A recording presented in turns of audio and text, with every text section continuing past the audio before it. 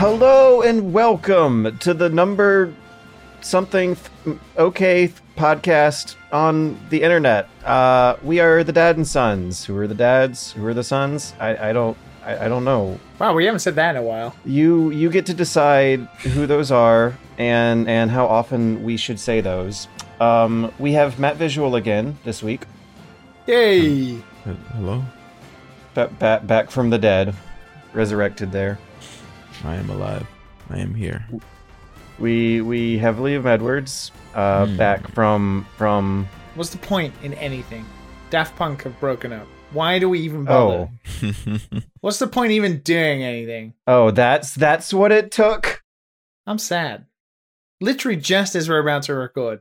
I don't understand. Like, what they put a video out and seems a pretty classy way to finish. And everyone assumes that's what's happening. Yeah. Did they give a reason why? I don't know. It's only just happened as we're recording. Me and Matt watched the epilogue video and anyway. And we also have George. 2020 level tragedy. I was hoping things would be a little more upbeat and happy this year, you know? But I think it's because we haven't had music from them for a while. So, you know, I think like 2016 was like when them doing stuff with The Weeknd was kind of like the last real big time we had some stuff. So it's been a while, and then they just, I guess, even Daft Punk can fight through 2020. Oh my God, Guilty Gear looks amazing. Hell yeah, it does. I can't wait to talk about that today. What That's the okay. hell? Now I'm cheered up again. Now it's all good again. Whoa, let me sit up in my chair. What? Okay. Both of those just kind of sidelined me from nowhere. Sorry, and we have George, as I said. Hey, George. Yeah, hi, I'm George, I guess. That art style. Like, I can't tell what the frame rate's supposed to be. Yeah. It's 60. The backgrounds are not, but that's typical. Can I just talk about Guilty Gear already and get it over and done with? No. I was just about to ask, because is this the same art style they were using for Dragon Ball FighterZ? Kind of, yeah. So it's like an evolution of what they started with Guilty Gear, Exurd, and Revelator. I forget. If I got those names confused, please forgive me. Everybody knows the naming conventions of both BlazBlue and Guilty Gear are absolutely fucking ridiculous. How do we know it's Xrd and not 10th third? Like it's an X. And Oh yeah, 10. you're right. It could be. I mean, it generally goes by Exurd, so, and it comes from X, right? So because of Guilty Gear X and then Guilty Gear XX, Accenture Core, Return, the Revengeing. Both sound equally ridiculous. Yeah, something stupid. But Guilty Gear, I think I talked about it maybe a couple of years ago now, or over a year ago, when I didn't really play Guilty Gear from I kind of skipped over Exurd and Revelate when they first came out, and I got into them last year or the year before, playing in the office while I was working on Scrappers at the time, and it was a great time. And I'd obviously played Guilty Gear X and XX back in the day, and I'd been watching some videos because Strive they kept dropping trailers for characters, and I would watch it and I'd be like, fuck me, how is this game real? Look at it. It's insane. I just kind of didn't pay attention. Then all of a sudden there started, Maximilian was doing videos and there's other people doing videos. And then I found out that the Guilty Gear Strive beta, they were having an open beta the weekend that's just passed us. If you'd pre-ordered the game, you could play it a day early, but everybody else had to wait till Friday, and then you could play basically until today, being Monday. And you could play all weekend. You could play online, you could play versus, you could do training mode. It was a fairly extensive beta, to be completely fair. And it had 13 characters, including 2 new characters, Giovanna and Nagoriyuki, the massive tank black samurai. He's incredibly dope. Yeah. Very, very dope character design. And I was really excited to play it. I was kind of frustrated that you could only play it on PlayStation 4 and 5. Which felt really weird. Even though the game's coming out on PC, there was no PC beta. Which is a shame, because also my legacy PlayStation 3 Soul Calibur 4 fight stick didn't work with the beta, which is annoying because I play fighting games with a fight stick, so I'm going to have to get a new one unless the PC version works. How long has that thing lasted you for? Well, I bought it secondhand for like $10 in Japan 3 years ago. So that tells you how long it survived alone in Japan, even when it was not in my possession. A fair long... What are we on? Soul Calibur 6 now or 7? Yeah. So yeah, it's 3 games ago or whatever. And it survived. And the thing's still pretty clean. It's behind me over here somewhere. Good thing it's clean. But yeah, no, so I played the game. Played some online, and then thankfully also got to play some versus with some friends. And this game is fucking dope. It is shaping up to be one hell of a nice fighter. It's really different. Well, not really different, but it's fairly different to Exert and Revelator. You could do some pretty easy combos in that, and you could do fairly flashy stuff. And I mean, all of Guilty Gear is fairly flashy, but it feels like what they've done is they've toned down the ability to do easy combos. So now the maximum combos you're doing is probably within 4 to 5, 6 if you're lucky, and you get like an overdrive at the end. I heard about that. A common sentiment seems to be, how do I combo in Guilty Gear? Fucking how?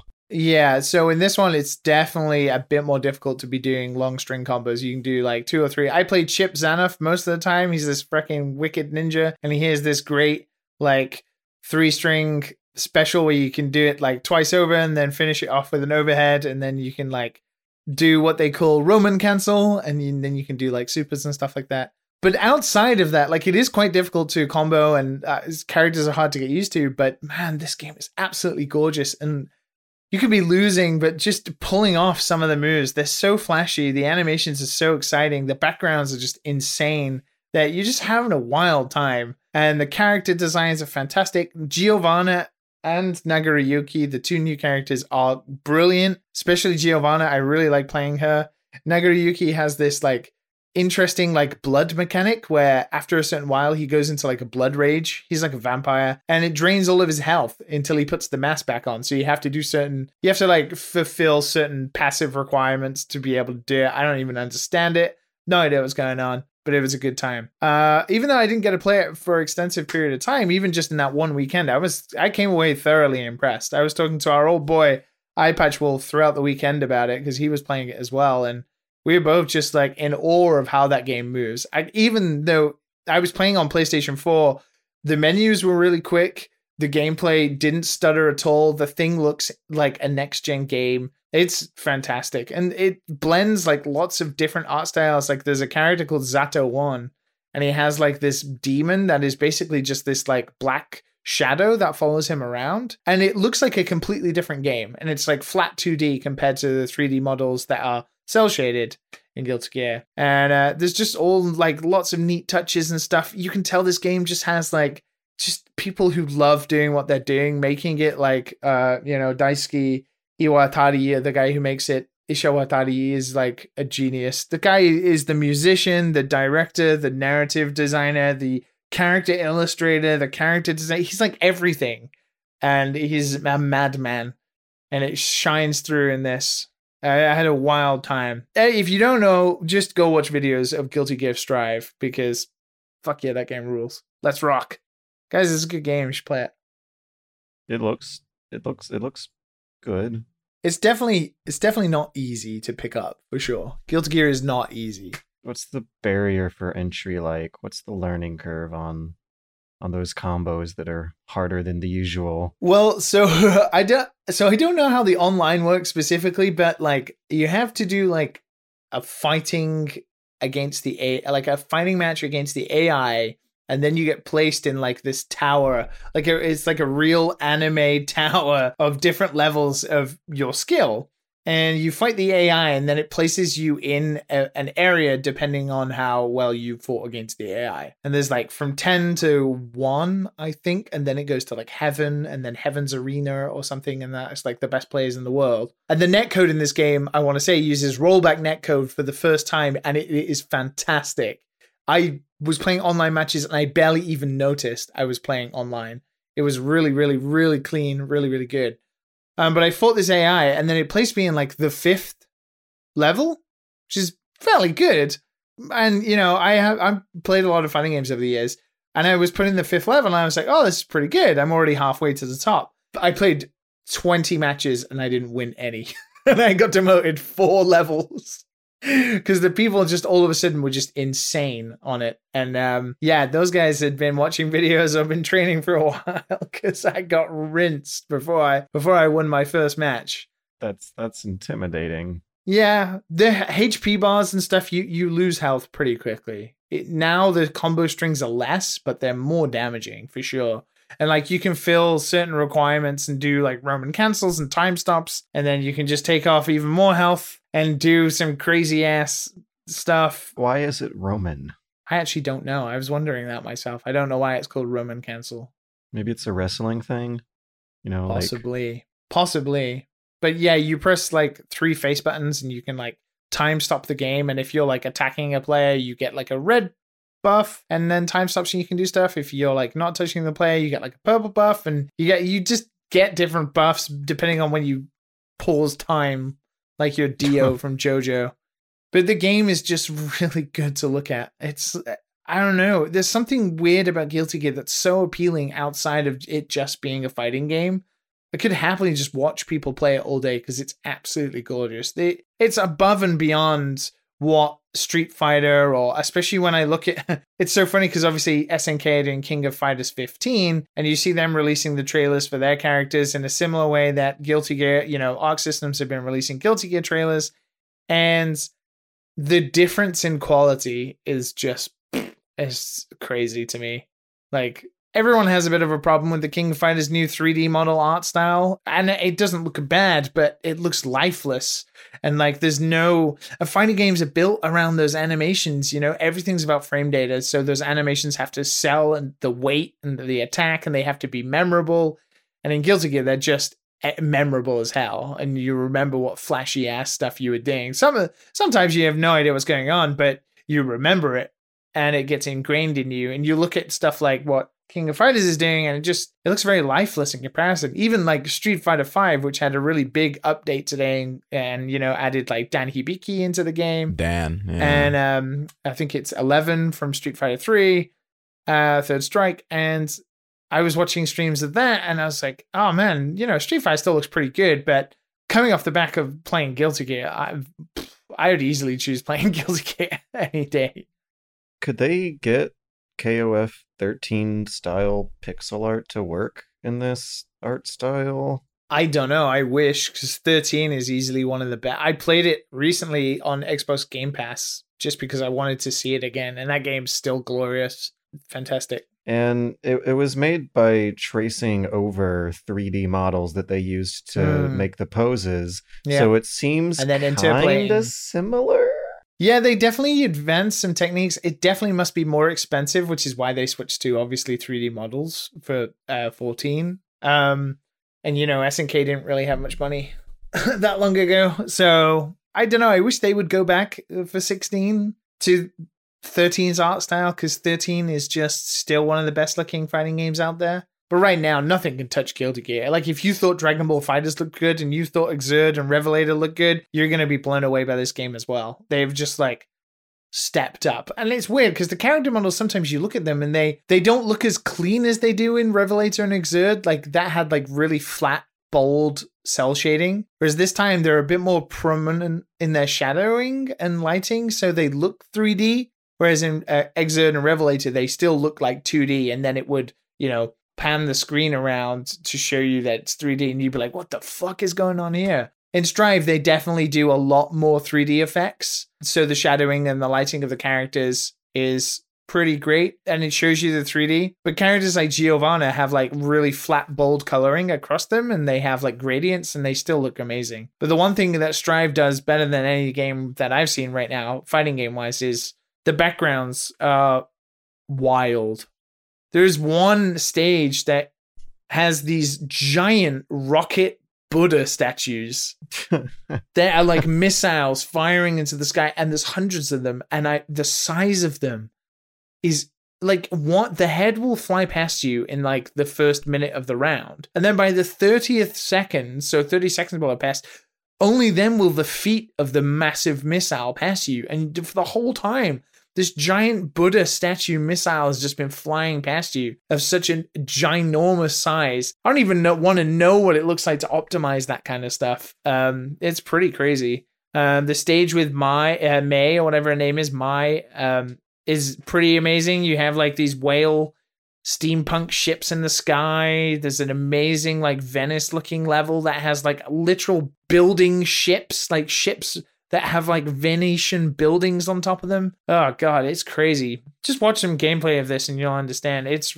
quite mind-blowing. It's really special to see still in this era of how expensive games are to make and how much it costs to do stuff like that, to see a team really still be pushing the boundaries of how visually they can come across in their games and retain that wild style. Arc System's amazing at it. But they kudos to those guys. I really cannot wait now for the release. I wish it was sooner. It's not until I think like June, maybe, but I'm excited. It was good fun. Not very often now that you just get that experience of looking at something that looks like a new way to render an image. Because whenever the camera does tilt along the Z-axis and the characters don't, it's really like there is a really good GDC talk from 5 years ago now of them talking about the tech they made for it, and it's all lighting. It's like all lighting trickery to flat, like where you put the cell shading characters and the way you saturate colors across them to, manipulate light sources. So smart. It kind of looks like what the Nintendo 3DS 3D effect looks like. Yeah, a little bit of depth to that screen that genuinely fools you for a second into thinking they're popping out as another layer on top of your screen. Do you remember what we were saying last week, George, when I was talking about Teardown? And it's fun and lovely, and it's the same thing. It gives me that giddy joy of like just experiencing it. There's nothing more to it. Like Guilty Gear has all this lore around it and stuff, but nobody gives a shit, right? Nobody cares. It's just flashy, pure adrenaline fun, and I was having a great time. Thank you for indulging me on a beta. Well, isn't that a good thing? Because now you know that the full game is going to be somewhat representative of the fun you were having in this slice they provided. I really do, and I hope that it just stays like that. Sometimes fighting games for me and fighting games have a history of getting too serious. Like when I was really good at Marvel vs. Capcom 3, then it becomes like difficult because it's not fun. It's about where you're placing online, and the fighting game community can be a bit serious like that. But playing games with friends and nobody being better than anybody else, everybody tends to have a character they're good at, and nobody's like crazy good. Everyone's of a like understandable standing. It just is fun. It's like playing Smash to me. But the trailer for Ino, classic Guilty Gear character, dropped, and her redesign looks great. She looks really fun to play, just like she was in Exerd or Revelator. So yeah, I'm excited to play. I want it now. I want it right now. Also bring it to Xbox so I can have it on Game Pass. I miss fight sticks. Yeah, dude. I'm going to have to buy a new one just for this, I think. Yeah. Man, that joy, that innocence, that pure happiness is something I'm so jealous of. George, you can't play competitive games, man. You can't. You get too crazy, man. Yeah, I know. I'm scared. I know I'll never be great at Guilty Gear, and I think I'm just resigned to myself that is the case. So I'm just going to enjoy it. Okay, it comes out April 9th. So 6 weeks from now. So by the time June 1st rolls around, I'll be upset and pissed that I'm not good at Guilty Gear anymore and will have given up. Yeah, that's what happens. I'm going to buy a stick. I'm like, man, I'm going to learn this game. Then I'm going to work. And I'm not going to have enough time to play. And then when I get back online, I'm going to get my ass kicked over and over again. And then I'm like, I'm not going to give up that first time. I'm not going to give up that second time. But that third time, I'm going to get my ass kicked really fucking hard. And I'm just going to be like, you know what? That's it.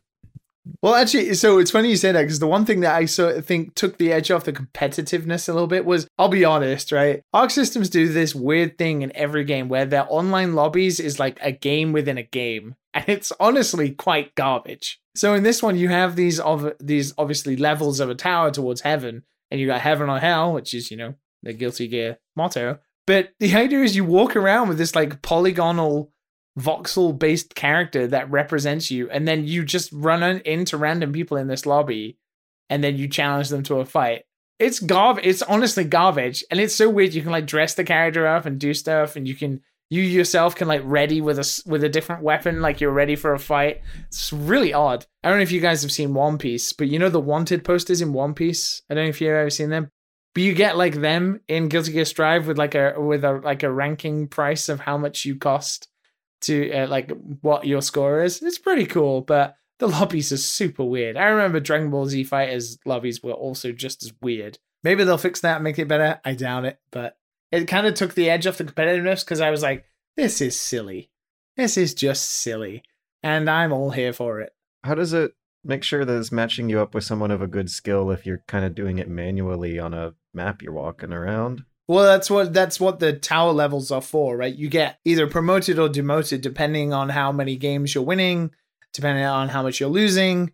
You lose your rank on a floor if you go underneath a certain amount. So you always gain score. And that's the one thing I do like about it, actually. From what I could tell, there isn't like a real elo to it. It's just how much, whatever your score is. But you still get points even if you lose. But it's very noticeable how many points you get when you win, and you fly up in levels. So what happens if you just lose forever? What happens then? Well, you're still gaining points, so I think it's not so disheartening. But yeah, you'll end up on I think it's level 10, and it's called what was it? It's called something stupid, and I'm paraphrasing Super hell. something. It's just called worse hell, unbeatable hell or something. I don't know. They're just trapped there, and they're shoveling coal into fires and stuff. And yeah, it looks really weird. But I was watching some people play in the Tower of Heaven, and supposedly you have to win 5 matches in a row to stay there. And if you don't, you get demoted right down to the bottom level, and you have to go all the way through again. Seems pretty brutal for good players, which is good. Hey, you should check it out. It's great. And new characters like Nagoriyuki and Giovanna give me hope that some of the new characters they're designing are going to be really fun. Also, Faust looks really scary, which is a first. Faust is crazy. Oh man, I'm impressed. Man, I don't know. You guys remember the last couple times I got into fighting games, right? This is a tough fighting game. Mm-hmm. Oh, I remember, George. I remember. We still talk about dive kick. I have enjoyed them in the past, but it seems like they don't inspire positive memories of my behavior. No, they do not. They do not, man. Yeah, I remember our Soul Calibur nights, George. Right. See, you've experienced George. You've experienced him in full. In the Full beginning, on. it's fun. In the beginning, George is great, and then there's this moment where George changes. There's the part where your skill curve is not matching up with whoever else is there, and you can just get into these lockdowns of either always losing or like in Smash, or always winning like in Dive Kick, where it's just repetitive and the same outcome keeps happening. And if you're on the losing end of that, it feels especially shitty. But, if you're on the winning end of it, like I was with Dive Kick, it feels pretty good. I can see why someone would want to bring it up again after years of it going on. You see, ladies and gentlemen, you see what's happening here? We can have a rematch live on the Discord, everyone watching. We can do that. Oh, we should have some money matches inside of the Discord. Dude. I will put some money on it, George. It seems like the feature's currently broken. We're gonna have to wait for the next patch to roll out. Mm-hmm. And we can't play ahead of the time. We gotta be years out of practice. Just muscle memory, Dive Kick. like hundreds of miles of lag. I don't think that's tournament quality connections. So you're making excuses if you lose, huh? Well, it depends, because if we're playing Strive, then we got rollback netcode now, so no excuses. Everything shall be fine. Rollback netcode sounds so bad to me. It sounds the term itself sounds so bad. The term itself sounds so bad, but it's what saves you. It's great. But I want to roll forwards into my next victory. Oh, so you're gonna say next topic, and I was like, that's a really good segue, but you didn't. Oh, fuck off! I mean, I don't know if I. It's only been what, like 3 full days, kind of sort of on the morning of the 4th since the last recording, and I I don't know if I have had an opportunity to play something exciting and new in that time. I mean, we got Matt here though, right? That can liven things up a bit. Hey. You're just relying the whole podcast on Matt. That's same as usual. Exciting stories, or is it just life? Oh, I just been at doing a big project at work, and usually that takes a lot of time. We're talking about 14 plus hour days, and no video games. No video games, sadly. They take a lot of time, you know. Yep. Yeah. I do wonder how. Oh man, I can't believe that I haven't managed to finish Persona 4 and other big long things like that. And I seriously wonder if, like, knowing that Matt somehow has the time for that and also the full-time job, it kills me. How even? So for you just gotta dedicate some time, man. But that's not when I'm doing big projects. That's no way. Impossible. That is impossible. Oh, yeah. Yeah, it's impossible to do anything when you're working those types of days, man. You got to get some sleep. No. Well, over the weekend, I did actually get into a new genre of music. I discovered that I wanted to rant and rave about instead.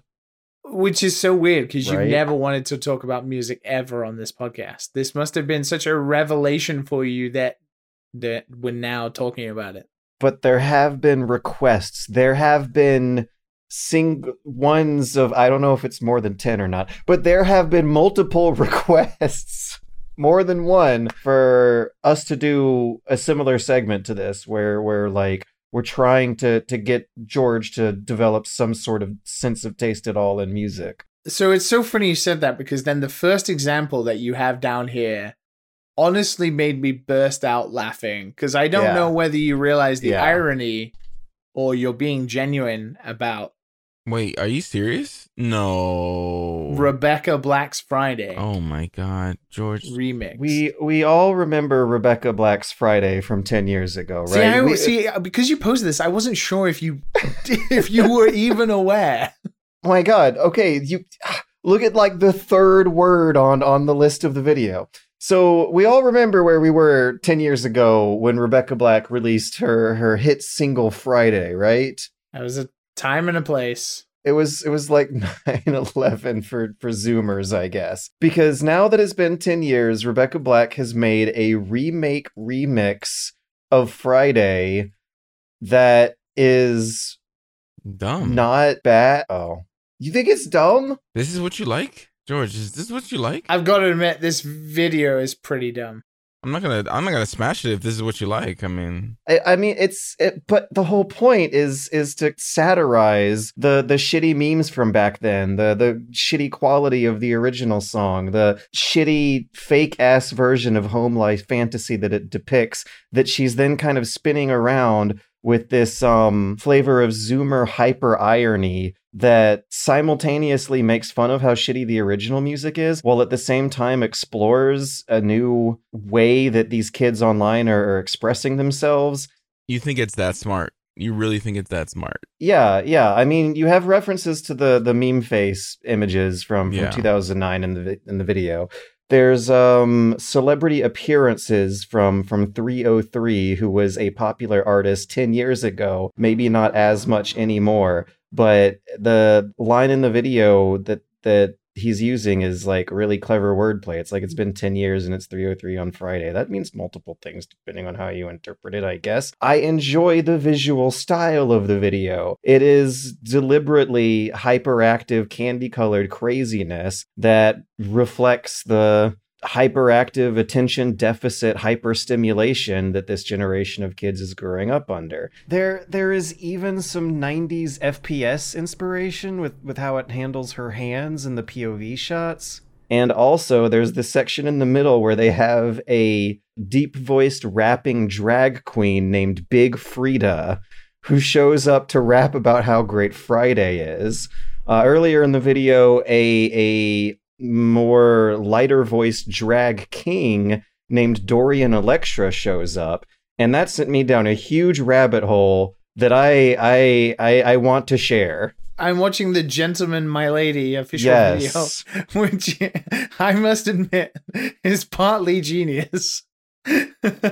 Absolutely. The Rebecca Black Friday remake is supposed to be inside of a weird new genre that the Zoomers are making called hyperpop that sounds like alien music to old people like me. But it's popularized by such artists as 100 gecs and Dorian Electra. And so far as I can tell, another way I guess to describe it is to be really freaking good at combining a whole variety store shelf of musical genres. The Gentleman Milady song goes from like stereotypical medieval style video game music to like bouncy hip hop rap beats to I don't even know how to describe some of this stuff because it does feel like a new cutting edge of pop music itself. Like they're taking auto-tune as a serious instrument, for example. A lot of the gender-bendy queer themes of the music is represented by how the vocal track of the music will go from a deep-voiced masculine tone to a high-pitched feminine one to the point where like you as a listener can't really distinguish and just has to roll with the flow. So this Gentleman Milady video makes usage of gamer imagery and gamer terms and gamer humor to satirize a exaggerated gamer stereotype, which, you know, me being a part of that crowd thought was absolutely fucking hilarious. I mean, there's scenes where they're pumping Mountain Dew breast milk from mannequins and slicing jugs of energy drinks in slow motion with swords. It's a hilarious parody of an extreme social stereotype from maybe 5 years ago that still is going to resonate with kids now. And there's a message to this stuff. Like the Rebecca Black Friday video. Her message when she released it was, I wanted to make something that shows that no matter what happens to you on the internet, you can still end up okay. This is nature healing a generation of kids who grew up to post cringe. This is one of those kids growing up to try and say back, no, it's okay. You can post cringe. It's not the end of the world. The imagery of the video depicts it, but the language of the Dorian Electra videos tackle internet harassment, which is something that like Zoomers would have grown up natively from day zero having to understand. The songs are about toxic bullies on the internet. The songs are about weird genderqueer, gender-bending issues. They're never about like the singer just being horny or how fun the party is. They're really clever lyrics made with really good writing that tackle unconventional themes. It does not surprise me that the first time you ever really get into music, it's still gamer related and essentially meme music and not really music. And I think that's what's so fascinating about this. Not really music, fuck off. I'm go ahead and say it's pretty trash. I like your explanation. You know, you went really George with it, but it's still trash music. And I would never listen to, I will never listen to that song beginning to end. That would make my ears bleed, for sure. I think you should give the Dorian Electra Flamboyant album a shot with a tab of lyrics in the other side of your window with like explanations and references to them. Does it sound like Friday? No, it doesn't. Oh, okay, then I'm game. I have a link. The last one on the list is called Adam and Steve, and it's a kind of dramatic climax to this album that begins with the artist satirizing burly, tough, masculine characters as soft, gentle, submissive characters, and then turns into this like aggressive Lady Gaga style gay pride anthem at the end that I got a whole bunch of tingles from. It's like, it's really, really gay music that is incredibly well produced. But music like this has existed for a long time, though. I know, but it's incredibly well produced enough, and there's so much talent getting put through it, and the tackles and the lyrics are broad enough that I think it's something that anyone can still relate to on that satisfying level that you get from listening to a concept album that gradually starts to have a story that pulls itself together. The Adam and Steve song is a lot better, but music like this has existed for a long time. This isn't like anything new. I think the gamer thing has a theme that maybe the Milady one is based off that meme and is about gamers and gamer people. Like, you know, we know who we're talking about here. So that theme has been explored. The music and the imagery and stuff like that is not anything new. Yeah. Okay. George, you gotta listen to more songs, man. I was doing exactly freaking that. I'm happy to hear that you have been listening to music. Yeah, me too. Music is the gateway to the soul, my friend. It's good to see you get passionate about music because it was always there. And now the door has been opened. Now you can listen to more music. Yeah, and more. Can you imagine George gets so deep that he creates a music channel and he just talks about music. He starts writing about the themes of music. And, like, all of a sudden, this Pandora's box of years of having not listened to music, he suddenly realized what he missed. Like the next Anthony Fantano. But like, apparently, I don't know, because yeah, it is ubiquitously agreed that the original Rebecca Black Friday song is bad. That's kind of the whole point. But it still became a part of the popular consensus. It was the #1 most disliked video on YouTube. Like it or not, believe it or not, the influence of Rebecca Black's Friday was huge. Yeah, but nobody's doubting that. But we're not talking about it influencing music. We're talking about it influencing internet culture. There's two very different things. I don't think it influenced music. It influenced internet culture for sure. Nobody's arguing that. It's like Gangnam Style. Gangnam Style didn't influence music. No Korean artist started sort of making Gangnam Style ripoffs. In fact, Korean music swang the entire other way and was more Western influenced than ever. But it changed internet culture.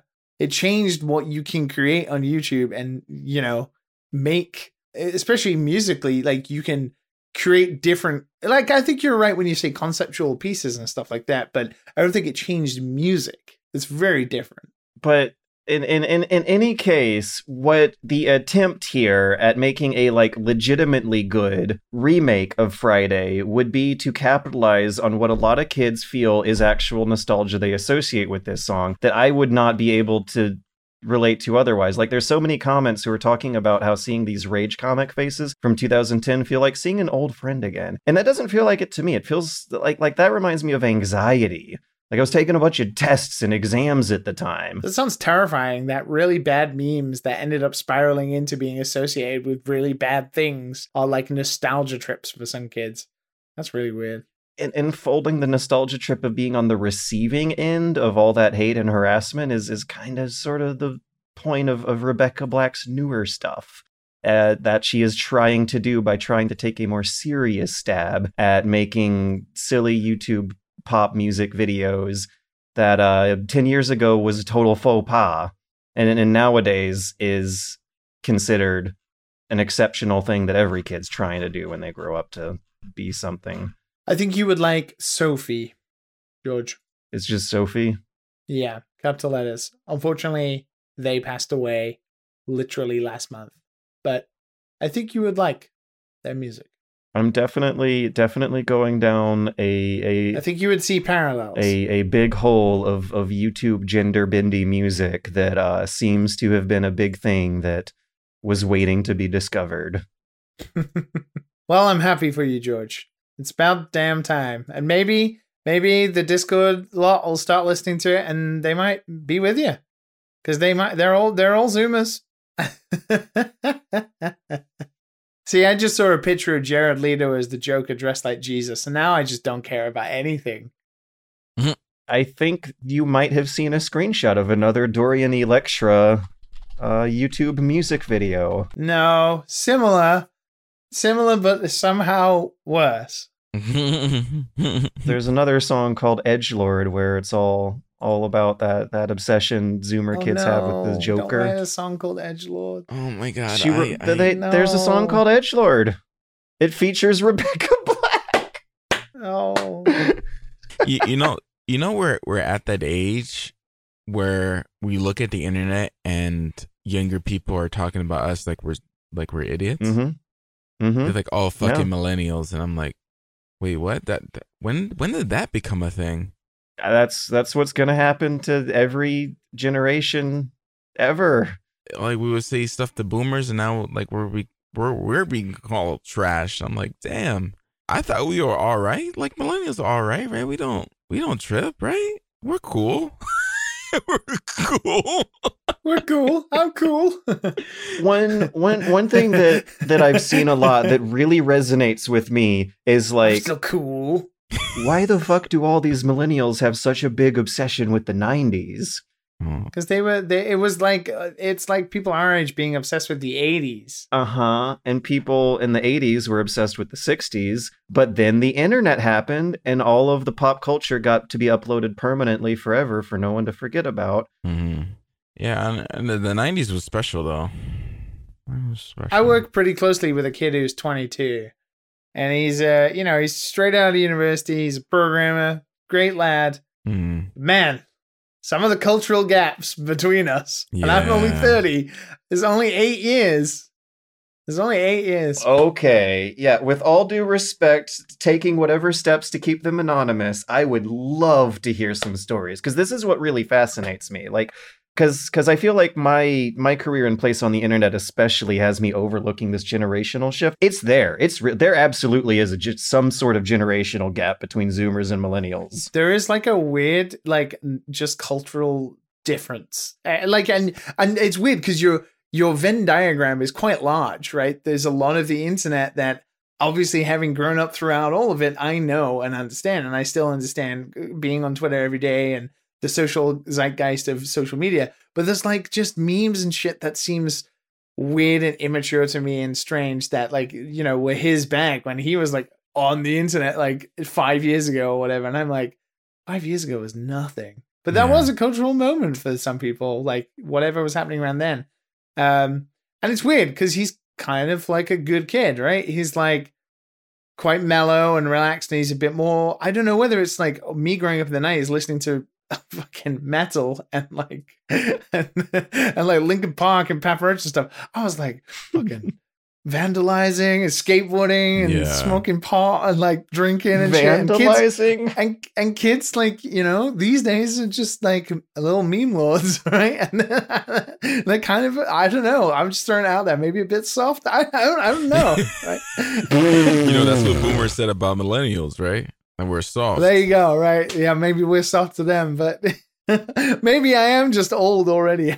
Yeah, maybe we are, man. Maybe we are. I worry about the dehumanization and the alienation of how much more intense the competition between kids gets when they're competing with the internet as well as their like social circle in real life. I really worry that creates a lot of rough, hard bastards. I worry about social media as well. Just that effect on a child. Yeah. Or that's something you can't really protect them from or go back on at all. That's just a part of the world everyone's going to have to accept. Yeah.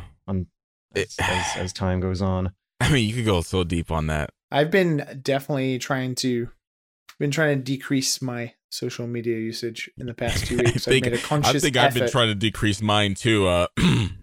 That's why I haven't been tweeting as much, you know. You're still on Twitter? I really have to like find a system of tweeting. Just like every day. You should just make a bot and pretend it's you. Oh, you know what? I should. Yeah, just set up a bot that has like generic Matt phrases. Just George and then something. Yeah. I like it. It's just a bunch of them. Yeah. But what would we do if we needed to tell the difference in an emergency between the bot you and the real you, and Twitter was the only way to contact you?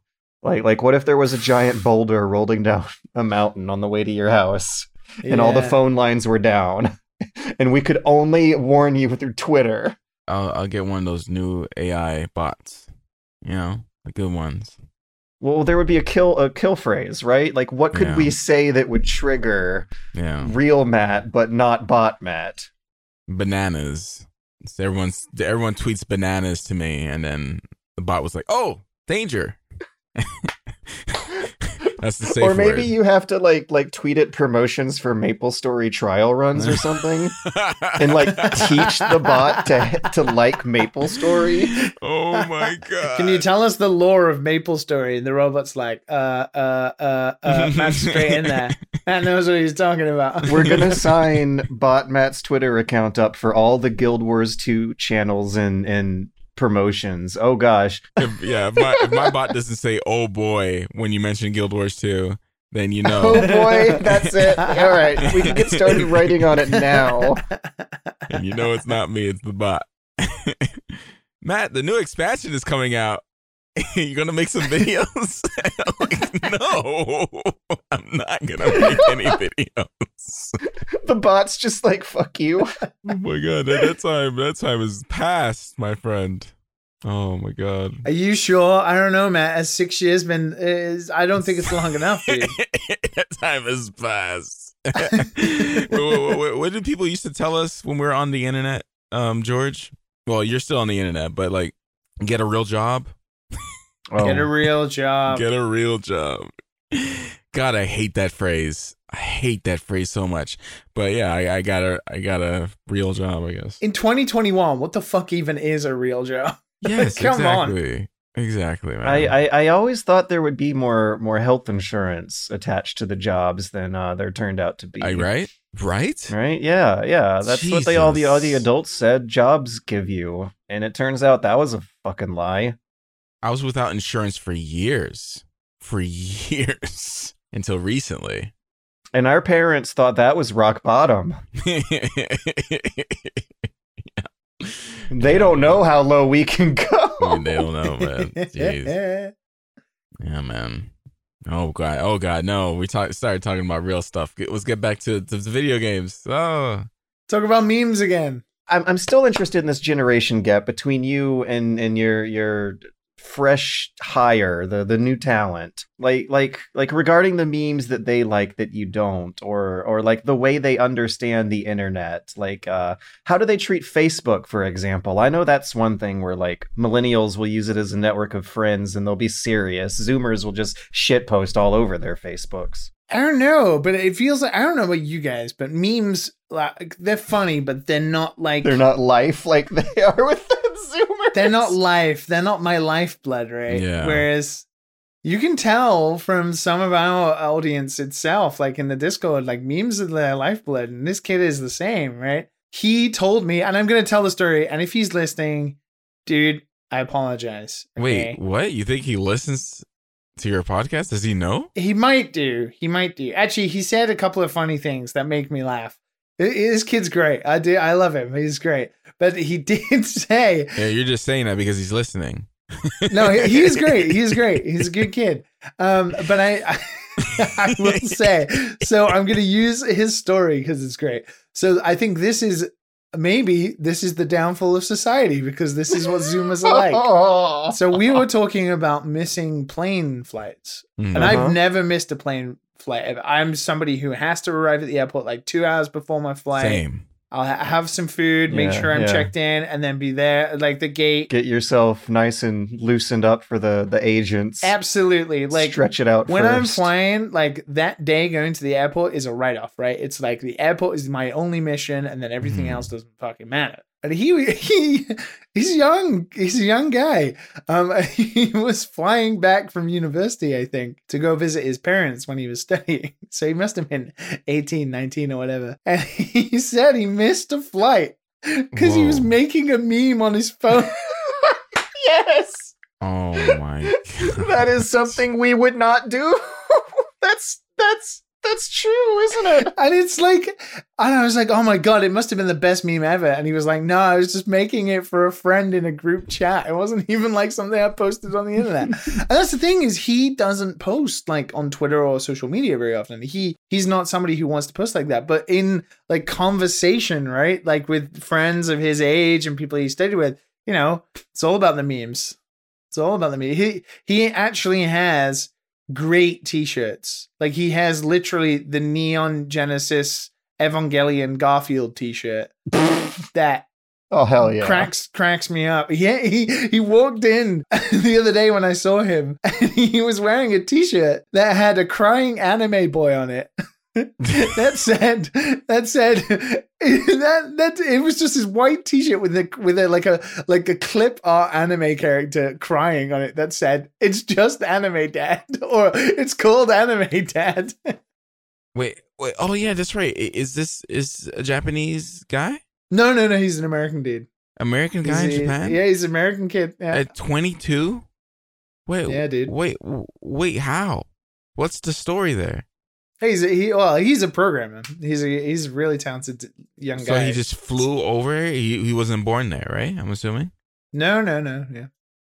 What the? Got himself a job. What? I'm confused. What?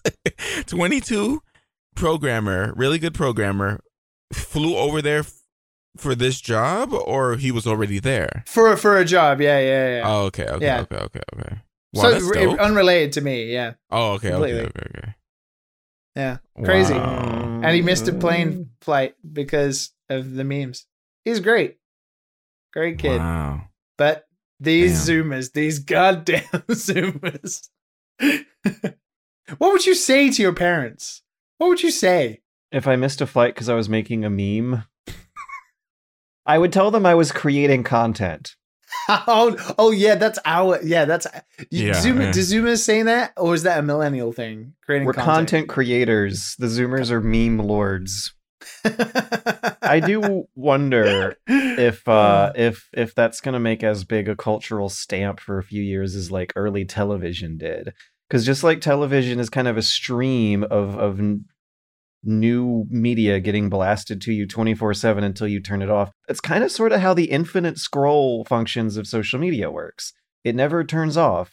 You're always, I don't know about you guys, but I absolutely have a part of my brain, a tick in there that wants me to go back and see if I missed something. Oh, you have to pull yourself out these days. I'm worried about missing it because it'll go away. Yeah. And that's something that didn't happen on Web 2.0 when it was thought of as the internet being a permanent archive of a static electronic version of a piece of paper versus a living, pulsating organism that drips posts that dry up in the ground that go away. Yeah, it's a case of now it's like you have to take it under control. And recently I've been trying to do that because it is that infinite scroll and you feel like you're missing things. I used to feel it really badly. Like when I first moved to Japan and I was on a different time zone to everybody, like it was really kind of rough. Like I'd wake up in the morning and I'd be scrolling through like 6 hours of stuff that happened because I'd feel like I'd missed out, right? And then you don't realize that you're actually ahead of everybody else. But yeah, sometimes news happens when I'm asleep and then you wake up in the morning and you feel, I don't know, you feel a bit shit for not like seeing it live or seeing it happen and you're out of the loop. It's it's a bit weird. I was just playing Hunt Showdown during the Capitol riots. Everyone was talking about what they were doing and where they were at the time, and I wasn't there. That week, George, the less we speak about, the better. Yeah. I found out at the end of the day before bed. I think that's good for you, George. That is good. Yeah. Imagine not knowing. Oh, I did read a story about a 15-year-old kid who was hit by a car and put in a coma and then woke up and he didn't know about the pandemic and they had to explain to him what had happened in the past year and he was like, oh, damn. I would have loved to have been a fly on the wall for that conversation because apparently he got coronavirus while in the coma. Oh, damn. What? Damn. That doesn't even make any sense. What? He was in a hospital and not allowed to leave. Either a nurse or another patient or someone walking through the air. Okay, someone visiting. Oh, that's right. Hospitals are a hot spot for that thing, you know. And I was there all the time during before I quit. You were indeed. I remember telling people and they're like, wait, what? Yeah, they stepped back. They're like, oh no. 2-3 steps back. So like, 0 steps forward. Wait, what? Yeah. It's impressive I survived this long. Well, kids are great. Corona sucks. I'm playing games this week, guys. I'm playing games Wait, this week. I thought you weren't. Well, as in you're going to play games, or I'm going to play games this week. I'm at the end of my project. I'm good to go. What are you going to play? Give us a titillating tease. You know, it's going to be a new game. It's going to be a new one, a part 2 of a new game that came out last week. Cool. I had it downloaded and ready, and I just never got a chance to play it. Is it Chinese? No, it's not Chinese. What game? Wait. No, it's something that you can actually see. So I played the first one of that, and I talked about it a long time ago. But it's like a small little game. I can't believe they finally made a sequel to Yandere Simulator. Wait, what? No, but Yandere Simulator hasn't even came out. No, Matt. I'm just shitting. Yeah, my most viewed videos on my channel are those stupid fucking Yandere Simulator videos. I could have been an anime YouTuber, guys. At least you didn't get known as the Yandere Simulator guy, because that would have been worse. Yeah, I stopped that real quick. I was just like, oh no. I remember getting my like reputation. 15,000 subscribers in the span of just like a week, and I was just like, nah, this is not what this is not who I am. This is not who I'm here for. This episode was sponsored by Skillshare, an online learning community that hosts thousands of online classes for illustration, design, photography, animation, and believe it or not, game development too. But just in case you wanted to follow in our footsteps while getting advice from actual real professionals, I wanted to recommend How to Make a Podcast with Spotify's John Lagomasino, who's been making viral internet content since 2002. You'll be learning the tricks that make a show popular, you'll make a practice episode of your own, and you'll get to be able to ask questions and get feedback along the way. Skillshare classes are also short and searchable by time, so you'll get it done by the time I finish Xenoblade Chronicles. Explore your creativity at Skillshare.com/dadandsons, where our listeners get a free trial of premium membership. Once again, that's Skillshare.com/dadandsons. You know what is on my YouTube channel for everyone to remember forever years in the future? What? There's a bunch of videos about how cool the Wii U was. I remember that. Yeah, we got it late. We both got it late to play Smash, and we had the controllers. Man, those were the times. Things were simple back then, George. I went so far out of my way to get the GameCube adapter for the Wii U. And I mean, I don't regret it. That thing got plenty of usage in the year and a half that it was around, and it's still compatible with the Switch and the new version of Smash. I think back on how much time and effort I put into evangelizing for the Wii U. Yeah. And then how it fizzled out and went to kaput. Did you guys know that more like 2 weeks ago, when Super Mario 3D World plus Bowser's Fury came out, which Liam picked up and played, he was part of this statistic. That thing sold 190% more than the Wii U original. And that was like 5 years ago on a completely different platform with this tie-in game that's still at the full price, and it still beat it by double. It's really, really putting into perspective just how obsolete all of my Wii U evangelism's going to be looking in the future. I was looking at that game, Liam. How is it? I had a great time. I finished the 3D World now, again. Oh, damn. You finished it? I finished it. It must have been good. It's lovely. Is it co-op on the same console? Yeah. Can you? Ooh. It's got 4-player multiplayer. Ooh, that might be a buy. And I started playing Bowser's Fury. Started playing it. I haven't finished that yet, though. You didn't last week, so this is news to us. No, I hadn't last week. I started playing it over the weekend while I was in between the Guilty Gear servers being down. And so far, it's really weird because I played all of 3D World in handheld mode on the Switch, just on the couch, watching TV, playing great bite-sized meal pieces of Mario. The levels, I really like the 3D World level design a lot. Cameras have been annoying. Bowser's Fury is completely different. It's like a hybrid open world experience that I don't know if I like it yet, because even though it's trying to be like, this isn't linear, this is open world, it's actually it's not as big as it tries to portray itself. So it still is quite limited, but it doesn't have like the specific niche linear design of 3D World. So the levels don't feel as like meaningful or as impactful as the 3D World ones, which are concise. You know, the idea is you get from point A to point B. But it looks really nice. It looks like a step up from Odyssey a little bit. And everything's themed around the cat power-up. So I guess if you don't like the cat power-up, then maybe you're not going to enjoy this. But so far, pretty decent. It's interesting. It's an interesting experiment, it seems. And I'm eager to play more. I don't know yet how I feel, truly. It's like a hybrid of what Mario Odyssey is and also what 3D World is. So it'll be interesting to play some more. Yeah, I might jump on that. It doesn't surprise me that it's sold. Like, it's basically what Switch owners are going to buy at the start of this year. Mm-hmm. And, you know, there is at least 190% more Switch owners than there are Wii U owners. So it doesn't surprise me. At least. Well, even it gets worse. Or better. I mean, depending on how embarrassed you are about being a big fan of the Wii U. I like the Wii U.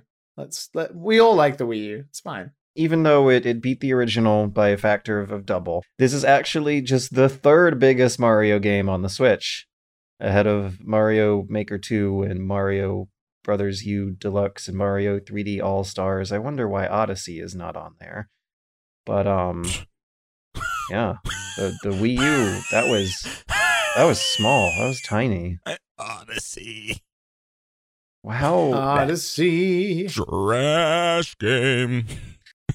I mean, I don't want to be like the biggest defender of it, but I don't know if I'd say it's a trash game. I'm joking. It's not. But I will admit, playing 3D World, I had a way better time. Like, yeah, of course you did. It's a fucking Mario game. Mario, the designers of Mario, and this is why I'm gonna do it, and you're all gonna hate me. Like I said before on the podcast, all Mario Maker levels suck because you don't understand what fucking makes a good Mario game. The 3D World is a good example of like Mario designers doing what they do, which is every level is designed around an orientation and a goal. You get from point A to point B by experiencing whatever that orientation is, which it could be jumping, it could be the cat power up, it could be timing, it could be something. But each level is like a mini diorama that has a theme and a goal that orientates the player from point A to point B, and it's fucking tight and it feels good. And apart from the camera, is hella dope. Odyssey is about Mario's moveset and how the player experiments with that moveset across a, sort of 360 plane, and you can do whatever you want. And it's a bit loosey-goosey, right? And the way they make you explore the world is to pump it full of moons just everywhere. So it always feels like no matter what you're climbing, no matter what you're scaling, it feels impactful. The flip side of that, though, is that there's so much that it doesn't feel impactful, and it feels like you're doing the same thing over and over again. And while I did enjoy Odyssey, going back and playing a pure, I want to say pure, like in quotes, Mario game that has a linear structure and is designed around a level having a theme and an orientation, etc., it just feels so much better to go back and play a game like that. Yeah. It's really tight. Very, very talented people. I might have to go pick up All Stars and Mario World. Call it a day. Yeah, All Stars. Bowser's Fury seems pretty like. I mean, you get 3D World and Bowser's Fury. Like, of course, it's a re-release of a Wii U game, but if you've not played it, I don't know. That $60 seems pretty good. I was mildly tempted to pick it up and play some co-op IRL with friends. Because those were good memories with the Wii U original that had maybe like a quarter or something of the install base. I miss couch co-op, man, so much. I miss it. The Switch's pull-out controllers, though, were real good for that. Like one of the smartest things was including a second controller by default, so that you don't have to go looking for them. Shame the garbage. Yeah. You just can't have nice things, can you? No. Yo, dude, did you guys see that the PS5 controllers are drifting now too? Yep. And like YouTubers are disassembling them and making videos about the problem points. Yeah, apparently you can expect more news like those Switch drift reports, but I do think that Sony will tackle the problem pretty quickly, though, because God, it's discouraging. Both Sony and Microsoft don't have the kind of the good grace that Nintendo get from fans, so they'll have to fix that pretty quickly. Considering also, it's a pack-in, so and it's one of their main features. The DualShock 5, whatever it's called, the DualSense. When you want to talk about expensive, spending $60 on a fucking controller is too expensive. It's so discouraging hearing that news, especially after dealing with all my hardware failures from the Valve Index. Like, the idea that video game controllers are something that's just expected to fail after a few years sounds like a future I don't want to live in. Xbox Series X controller, baby. Not failed me yet. Still going strong. Man, I miss those old 360 controllers. I mean, I really liked the Series X controller I just bought, but at this point, you can't tell until it's been a few years. Yeah, I gotta admit though, even though the Switch the Joy-Cons drift, the Pro controller is still going strong. Still great controller. No problem with that one. The Wii U one that I still have that works with an adapter. The Wii U controller. I have a Pro controller for that as well, but the Wii U controller. Damn, that tablet. I imagine that dusty old fuck could still work today. Mm-hmm. I can't verify the tablet, but the Wii U Pro controller that I bought back in 2015. Can you use that with the Switch? I think you can. There's an adapter that you have to plug into the USB port, and you use that to sync up the two Bluetooth buttons. And it's kind of finicky because you can't turn the Switch on and off with the Wii U Pro controller, and you have to go through the syncing method every time. But I've never felt tempted to buy an actual Switch Pro controller because of that. So I mean, you can't turn it off with a GameCube controller either. Nope, that button is not there. Speaking of Nintendo being in good graces of people, man, this is like another news story where I'm like, wow, I haven't heard that name in over a decade.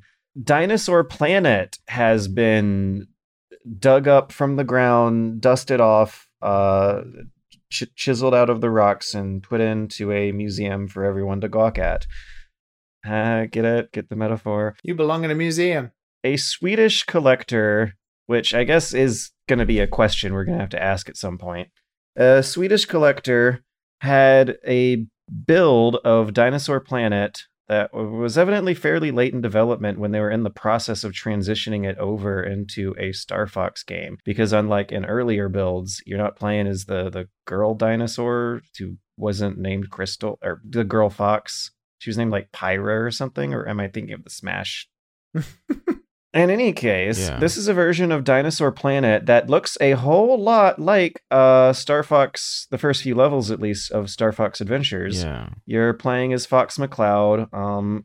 Crystal is there with a different character design. General Scales is there with almost the same character design. There's levels that look clearly familiar to someone who's got memories of the GameCube game. Yeah, that's pretty cool, I guess. I as someone without a lot of stakes in the secrecy of canceled projects, this just seems like a bunch of 30-year-old millennials having fun at no one's expense to me. What do you think, Liam? I don't know, actually. Rare, the people who run Rare, and also the guys now at Ukulele or Platonic, they seem pretty cool about sharing their old hit, like notes and builds and stuff. So I imagine those guys don't care, and they're probably happy that people are seeing it. They seem pretty okay with it. It's really cool to see stuff that gets cancelled because at the end of the day, it's somebody's work. I used to work, obviously, for Dylan Cuthbert at Q Games. He worked entirely for 3 years on Star Fox 2, and it never got released until the Super Nintendo Classic came out. Man, I can't even imagine working for 3 years on something and nobody ever seeing it, and then thinking no one will ever see it. It's pretty crazy. And with all due respect, Star Fox 2 looked like it was a hell of a lot further. Like, that looked like it was finished. Almost, It was finished. The reason it got cancelled is because of Lilac Wars in Europe, which was Star Fox 64, was coming out on the N64 within 6 months after. So that's why. It's quite a well-known story now. I mean, I played it with my stepbrother, the Star Fox one. Star Fox Adventures, that's what it was called, right? Yeah, that's what Dinosaur Planet got turned into after Miyamoto pulled the Miyamoto card on that and wanted a Star Fox game. I wonder how big the gripe was back then in like 1999 over Nintendo wanting to make sequels over original IPs, or if that's something that took a decade to foment into real fan anger over. Certainly interesting to see. I mean, Rare would like Nintendo's go-to, right? So I imagine Rare have like a whole bunch of prototypes and stuff that nobody's ever seen, which would be great to see. Which certainly helps pump up the romanticism of this and the mysticism. Like, that's kind of why so many fans consider this a holy grail of leaks, is because back in those days, a Rareware game felt like a first-party Nintendo game. Yeah. And also the consensus is that Star Fox Adventures is a perfectly fine game. Maybe not if you were expecting a legit Star Fox game. A perfectly fine game that was clearly rushed in the end. And that the hope is that the the vision that they're seeing from this N64 Dinosaur Planet version would hint at some sort of greater ending to it. But I don't know if we know quite how long and complete this build is. It says that it should have some sort of ending to it. You just have to hack your way there. It's not completely legitimately playable all the way to whatever ending they had prepared for it at this stage. Right. Good on them. I'm down. There's something I want to get off my chest that I expect I might get some flack for, but at the same time I feel like some listeners might gain something positive and important and maybe a bit of perspective over the concept of this. But yeah, 6 Days in Fallujah was revived from the dead. This was a tactical first-person shooter video game that was developed in collaboration between Konami and a game developer that was making military training simulations. Great. With support from the CIA and FBI. One of them was literally called Judgmental Shooting Simulator, which can evidently still be seen today in civilian gun safety classes and practice ranges in the USA if you Google that string in. Yeah, this game is based on the Second Battle of Fallujah. And the thing is that there's an interview where they did the thing that every video game developer tackling an uncomfortable setting that needs to sell as many copies of the product as humanly possible will do. And that is, they'll say, we're not trying to make a political commentary about whether or not the war itself was a good or bad idea. And what you need to know as a consumer is that anything that's going to be using real-life imagery, taking place in a real-life setting, or even taking influence from real-life political events in history is absolutely going to be taking some sort of political side in that situation. In interviews with the game's developer, they're definitely talking about how they're informing this mainly from interviews with U.S. soldiers over, the insurgents and the terrorists on the other side. They were interviewing some civilians caught in the middle. And on that note, that's the whole point about why this battle in particular was controversial. What had happened is that in 2003, during the US invasion, some divisions of the army were in the city of Fallujah, where a lot of former intelligence agents of the Saddam regime were housed and headquartered. Those later became elements of the insurgency after the Saddam regime was officially collapsed, and this city was a hotbed of their activity. At some point, there was a big protest outside one of their headquarters, and the US soldiers ended up firing into a crowd that killed 3 people in one event, another 3 in another event. And at the time, there's I believe, no official way to posthumously declare if they were civilians or militants or future militants in the making. But that fostered a lot of angry anti-sentiment around there among these groups, of course. So a year later, there ends up being some Blackwater operatives in the area who get ambushed. Their bodies are charred and burned and thrown up on poles where those images end up getting broadcasted throughout a lot of the news networks and foments a lot of anger between both sides, across both sides. The coalition forces set up a perimeter around Fallujah and issued an evacuation order, but they did not allow fighting-aged men to leave the city. A lot of those men would later end up staying either through no choice of their own or because they figured it was going to be the safer option for their family. And those civilians are among the 800 that were killed in the door-to-door raids you're going to be seeing and going to be playing in this video game. That's the context of the war that they're not going to get into. They're not going to get into the use of white phosphorus, which inspired the game of Spec Ops: The Line itself. This battle is the inspiration for one of the most critically dissected anti-war war games that the medium has to offer.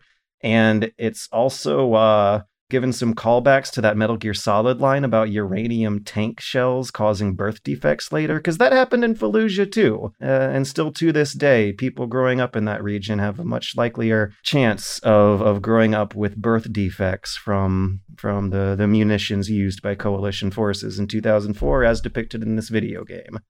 Anybody who makes a game about war, Yeah. especially a real war, comes out and says it's not political, go fuck yourself. Yeah. I seriously wonder if Kojima has said something similar or might if the pressure's on, because this keeps happening like every time during the pre-release marketing cycle. Yeah. And it's a cop-out and everyone should know it at this point. Like you are making a game depicting the American side for the American side. At least be honest about it. To some extent, we can read between the lines when they say things like, this is to depict the heroism and courage suffered by this generation that made sacrifices. When going to the Wikipedia page shows that, like, this is asymmetrical warfare. 800 civilians died for the 100 Americans that did. Isn't that interesting? Like, it's something I realized years ago that, because it took me a while. It's like, oh yeah, like we're usually seen in our brain as the good guys. Right. Yep. You know? Yep. Isn't that something? And then you realize, wait a minute. Now, war's war. Like we think everyone outside of the US is an enemy? No. That's not true at all. You know what I'm saying? And you start to have people. The internet exists, and you have friends outside of the US. You have people in the UK. You have friends everywhere. You know, it's just like I don't know how to feel.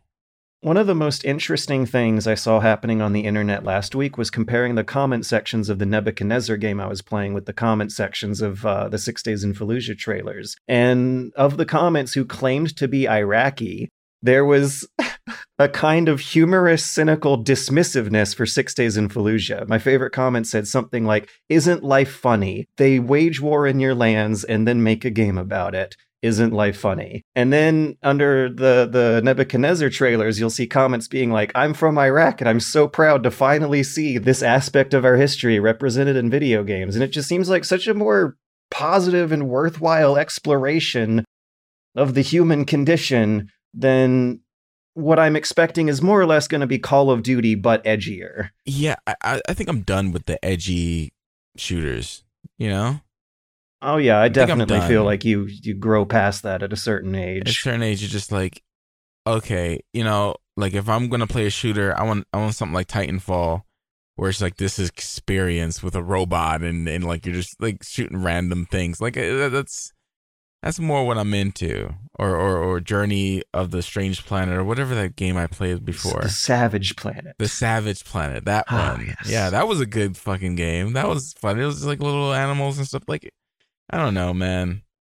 This type of stuff weirds me out because like why you want to make this game? Like, this is what you think about?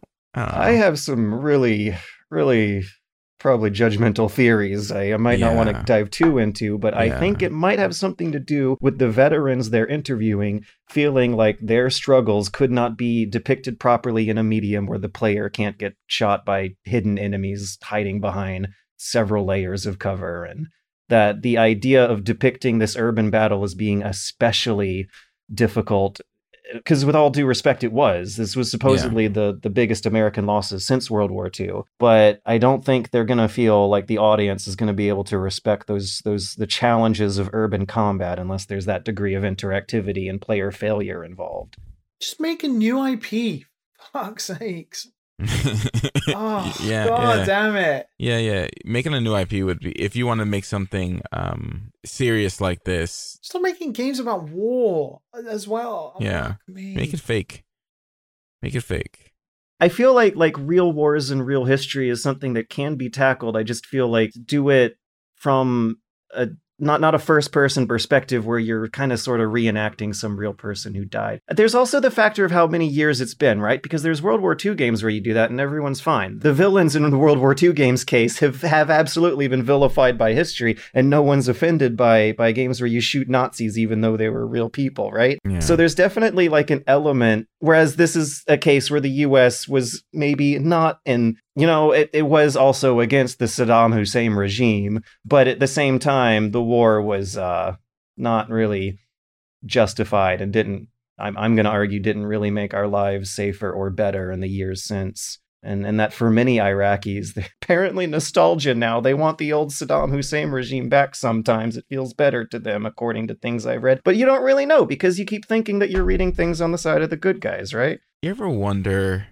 how Germany feels when we're playing, when you're playing that game where it's just like Americans against the Germans, right? And you're playing with a friend that's also German, and you're just like, yeah. How is his mind thinking about this? The same way we're thinking about this, where we like kind of disconnected from it, or I gotta wonder, because there's like no nostalgia for the Nazis. Like modern day Germans hate that. Like there is no nostalgia for the dictator there. Yeah. Well, actually, I say that, but I when I was doing my history video on East Germany, there was nostalgia among some Germans for the communist East Germany, Soviet puppet state. Yeah, no, they're extremely critical of like their education program makes sure they know what World War II was doing to their society and how that can never happen again. Yeah. I do wonder how different the emotional experience is of consuming the same media. We can criticize the America till the cows come home because it's very weird, but the UK does the exact same right now with like poppies and Remembrance Day and all of this that gets twisted and used for nationalistic identity, which is absolutely not what the fucking thing was about. Like, push came to shove, fascism and everything that we should stand against was sweeping through Europe, and we were forced to come together to fight that. It wasn't a nationalistic thing where the UK just went on a crusade to fight Germans in Europe, right? And now it gets twisted into nationalistic identity when we fought together. And in the present day, I guess you're kind of reminded with what's happening in China, for example, that wars are waged if there's like ample understanding that they're not going to lose, if they actually are willing to take that risk. And there was a huge reluctance for America to participate in World War II. They waited till they were under attack themselves. it was not a righteous cause to go save the oppressed. Unfortunately, that's not how the history really works in reality. We may like to cast it as after the fact, but in the heat of the moment, there's a lot more reluctism as we're seeing in these days to. It's portrayal and responsibility. Like, I think for all of the educational system problems America has, the one thing that just, and I think considering the size of America, the way America's democracy works and all of this kind of thing, it's never ever going to be fixed or sorted ever. You cannot teach one track of history in America and it be accepted. Yeah. You have your own history where people are on two sides of even that, the Civil War. And you're like, how can we just start taking control of anything else, right? Portrayal of veterans in Iraq, in the Gulf War, in Vietnam, all of this, right? It's impossible. But it should come from responsibility of like the way Germany handles Nazi imagery, right? That's what I worry, is the responsibility. I think a topic like this could be tackled by a strategic video game. I just feel like if they got from the people who brought you Halo, from composer Marty O'Donnell, it seems like they're making a theatrical production out of it that's supposed to entertain more than educate. Yeah. It's just depressing. Let's move on to some more interesting, but also more uplifting listener questions. If you would like to send us listener questions, send them to dadandsonspodcast@gmail.com. We're also going to be posting some from the Patreon listener questions channel every week as well. That first one is from Arcadian on Patreon. They want to know, if you could erase or prevent one single video game of this past decade, from 2000 to 2021. Kingdom Hearts. Kingdom Hearts, the 3? Or one of the weird Exerd Kingdom Hearts and a half. Kingdom Hearts 3 should go away. What medium well done. Okay. Well, next part of the question is, why? It should not exist. Why should it not exist? Dude, like, it's hard to explain. Have you played 1, 2, and the side spin-offs and all that? Have you tried? No, and 3 sure doesn't make me want to start, but yeah, don't. I mean, it's fun, like playing 1 and 2, and then seeing the weird story and stuff like that. As an older person now, it'll probably be worse, but like, it was still like an enjoyable experience. Like 3 was just. It was like they stole your cash and everyone was okay with it. You know? It's like robbery. You know what I mean? It's like they came out with the most boring ass fucking game and they're like, "Oh, here you go. You could start a YouTube channel." Yeah, that's it. That was the game. It was I could dog it, but I've dogged it so many times before that I feel like I should just let you guys answer the question. I got a good one. Yeah. PUBG. You'd pick really? PUBG. Yeah. See, I feel like the butterfly effect of that wouldn't be so great because Fortnite still existed at the time, didn't it? But did Fortnite exist because of PUBG? I believe so. Fortnite was a wave-based building game, not called Fortnite, right? Yeah. It was called Fortnite something battle something, right? Yeah. And then they dropped that, and then they dropped that mode, and then they just went into the battle royale. Right? They added the battle royale, and then it exploded to the point and then that became the why main even game. have the other mode? Well, I'm like wondering about the timeline of this because do we know for sure what came first? Because even before PUBG, there was Arma came first. and Zombie. It was PUBG. Yeah, I was there. I remember playing the beta for Fortnite, and I remember them adding on the battle royale. It was PUBG, and everyone jumping in. What was the name of that zombie game? Oh, it's right at the tip of my tongue. Which one? The zombie Arma mod. DayZ, yeah. DayZ was like the first big one, Mm-hmm. but that was like a survival. It wasn't like, it wasn't battle royale. Okay, so let's hear why. Why are you killing baby Hitler? I don't know. There are two sides to this for me, and I actually, it could exist, it could not exist. It doesn't really matter to me. But ultimately, we would live in a world where Fortnite would not be what Fortnite is. Yeah. Therefore, Fortnite creators and people who make YouTube channels based around Fortnite would also not exist. Oh, so you do it for me. Thank you. And I saw a clip of Ninja like crying about people stream sniping him the other day. And that dude has like bajillions of dollars and like has way better things to be doing with his money than crying about people cheating in Fortnite. That I felt this would be all great if it just didn't exist. And then maybe that's why it shouldn't. Yeah. Maybe it's just me looking in, but like if I'm Ninja, like why does it matter? Like this Why is what do you happens. care if people You're beat you in popular. video games This is now? what happens. People are dicks on the internet. Like, why is it a surprise to you? You complaining about it's not going to change anything. But it could just be me being a millennial. You know, like that could be it, right? Very possible. We have been attacking but Ninja is This our is fucking age. life. Toughen the fuck. But Ninja is our age. Is he? Yeah, he does look our age, doesn't he? He's getting old. But reason why it's a big deal, of course, is because the kids are going to watch it, and that funnels advertising revenue from he has the like advertising next to 14 the videos. million followers. Like, and the fact are you that crying about somebody shooting you in Valorant? but the fact that we like know about this and are talking about it means it's working to some level. And that's why if you put a bullet in PUBG in Baby Hitler before it becomes big, possibly we could have avoided this entire disaster, and we'd still be watching Game Grump videos and Super Buddy Hop videos until the end of time. Those were the good days. I would be interested in that alternate timeline where PUBG didn't get popular, Battle Royale didn't get popular, something else got popular instead. The next it would wave be of something else, and it would be for Zoomers, and so it would look weird to us no matter what it was. It would be MOBAs Yeah. still. MOBAs were like that, right? Yeah. Dota, League of Legends. I mean, they're still popular. Maybe not as the much. alternate history you created is the timeline where Tetris 99 became the big mainstream staple game for the kids. I would hope that it would be RPGs, but that's what if it's Guild Wars 2 instead? That wouldn't have happened.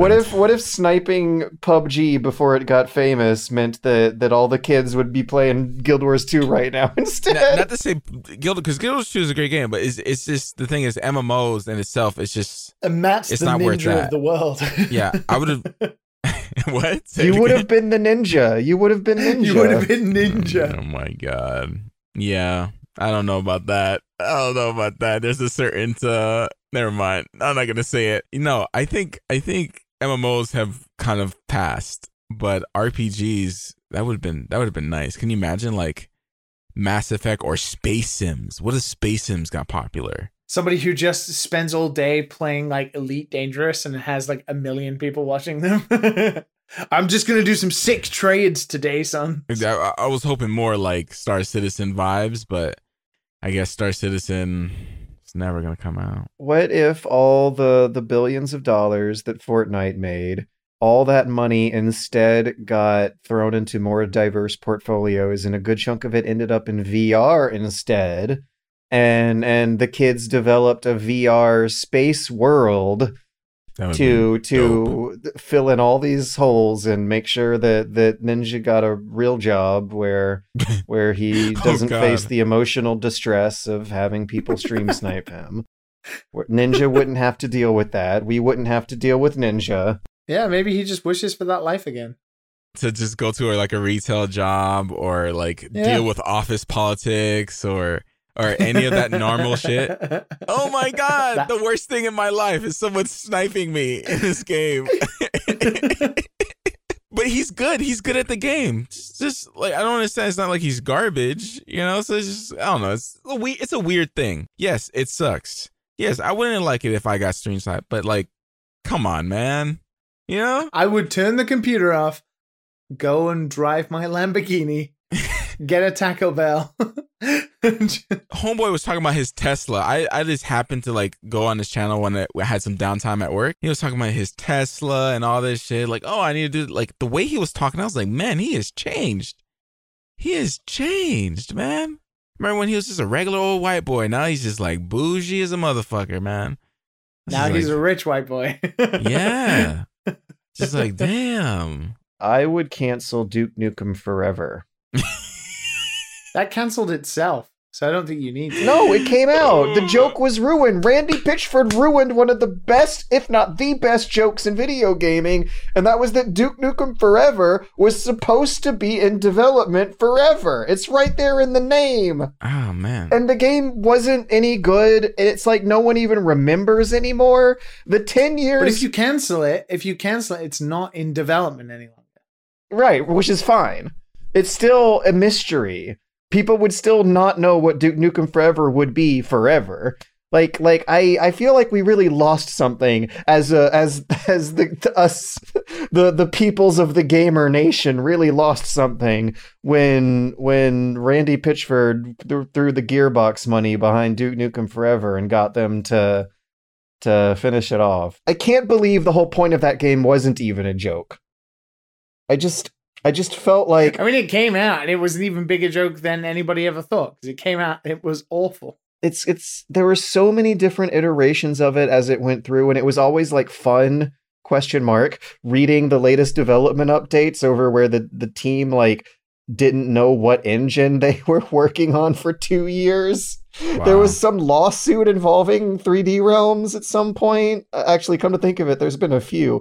But yeah, it was like a really fun story that never stopped delivering as the years upon years went on. And I felt like there's been something missing from my gaming news routine ever since Duke Nukem Forever finally finished up and came out and then gotten forgot about.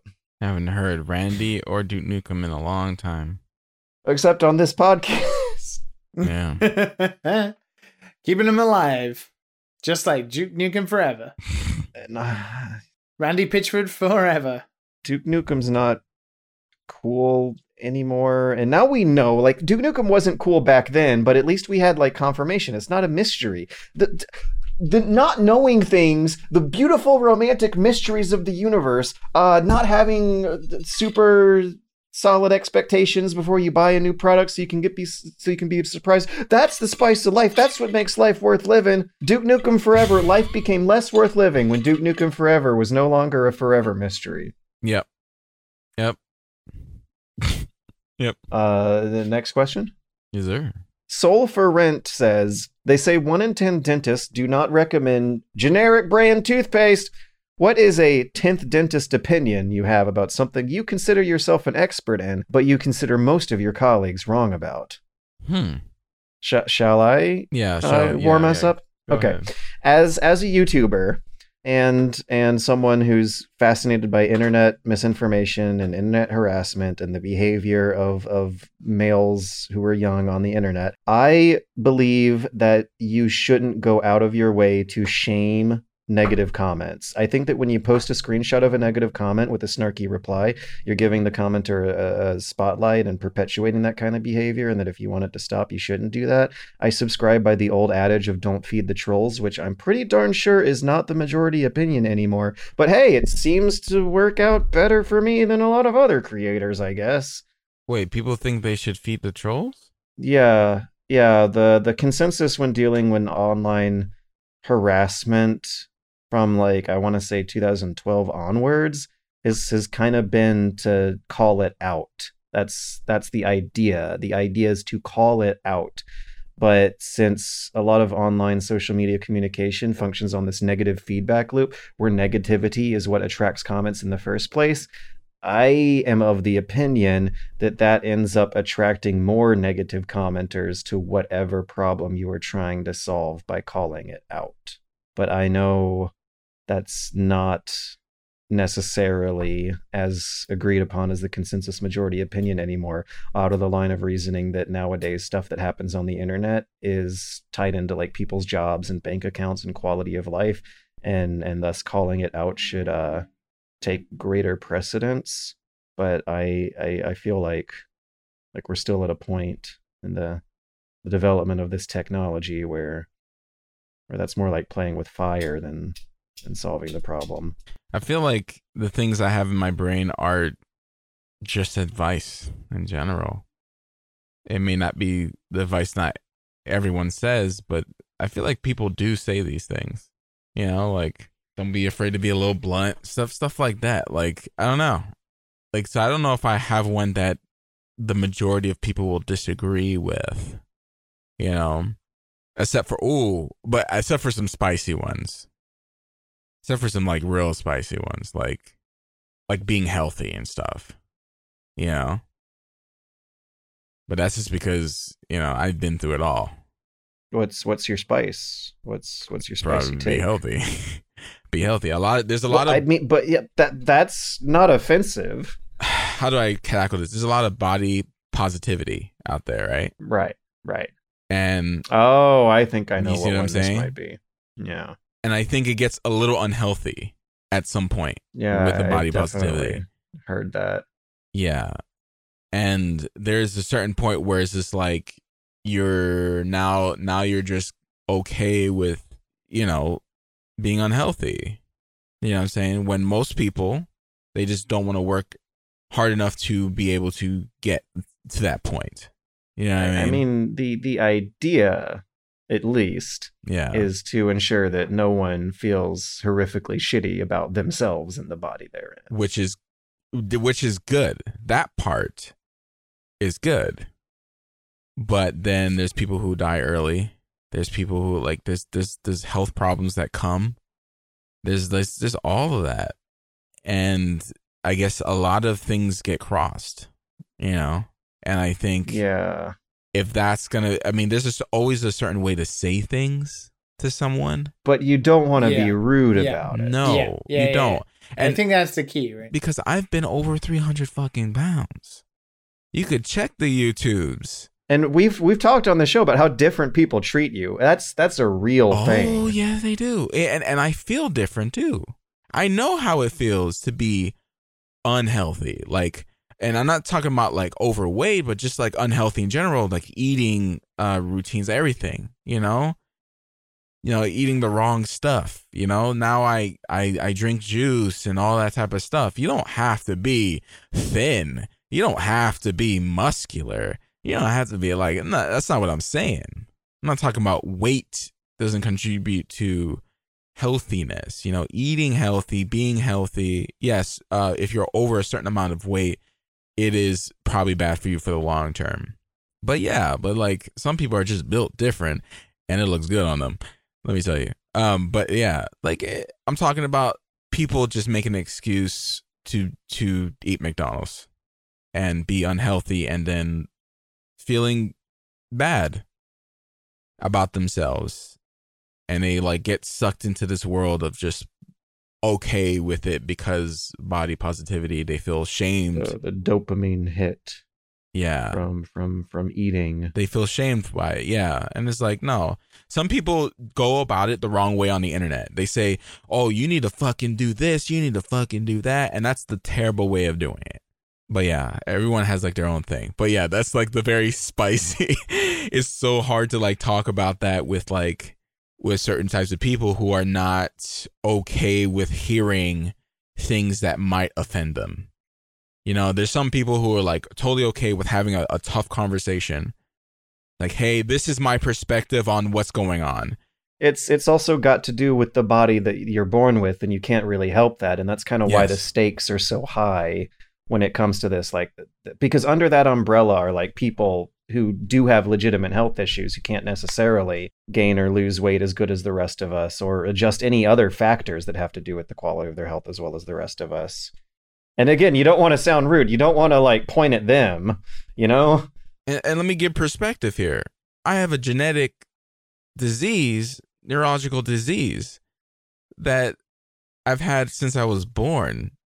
I would get paralyzed, you know, randomly, periodic paralysis. Like, I had to deal with my own shit. I remember running with George one time and like my legs would lock up, like, but there's always a way, you know, like sometimes there isn't a way. Sometimes shit happens, but like if you push, you can get to a certain point, you know what I'm saying? And you can control what you put in your body as well. You know what I'm saying? You can control, like, you don't have to eat McDonald's. I'm just saying, you don't have to. That's not part of some doctor diet routine. You know what I'm saying? That's what I'm saying. Health isn't contribute. Like, it's not about like a weight thing. But yeah, Anyways, we get too deep on this shit. We get too deep. But yeah, Liam, you all right over there? Liam? Mine's easy. I'm a game designer. Yeah. And 90% of anything I see posted or spoken about online is absolute bollocks for the most part. Yeah, you get heated. Especially when it comes to people talking about how games are made who have never made a game. It's just like, imagine whatever you do is your job, and then people trying to tell you how to do your job, and they've never done your job. That's it. And it's not spicy. It's not anything. It's just that. Yeah, let's get specific. What's one thing in particular that irks you? I mean, I don't have to. There's got to be something. Let's dig. Let's scrape our fingers through your brain here. We're already down there. People who don't understand how long it takes to do stuff in development. People who just don't understand what's required. Like, people talk about like video game character, and you get like 10 comments about like, oh, this should only take 2 months to do. You just model the art, you do this, and then it's done, right? Times. People who don't understand times in video game development. Times? Like the time it takes to do something. The time it takes to design a game or make a character or make DLC.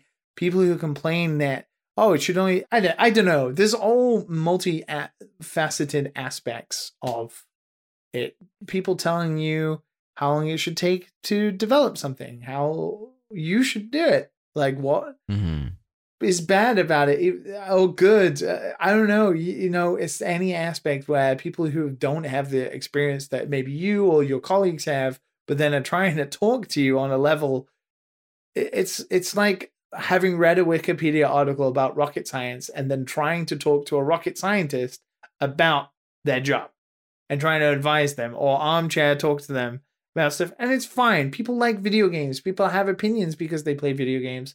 It's totally fine.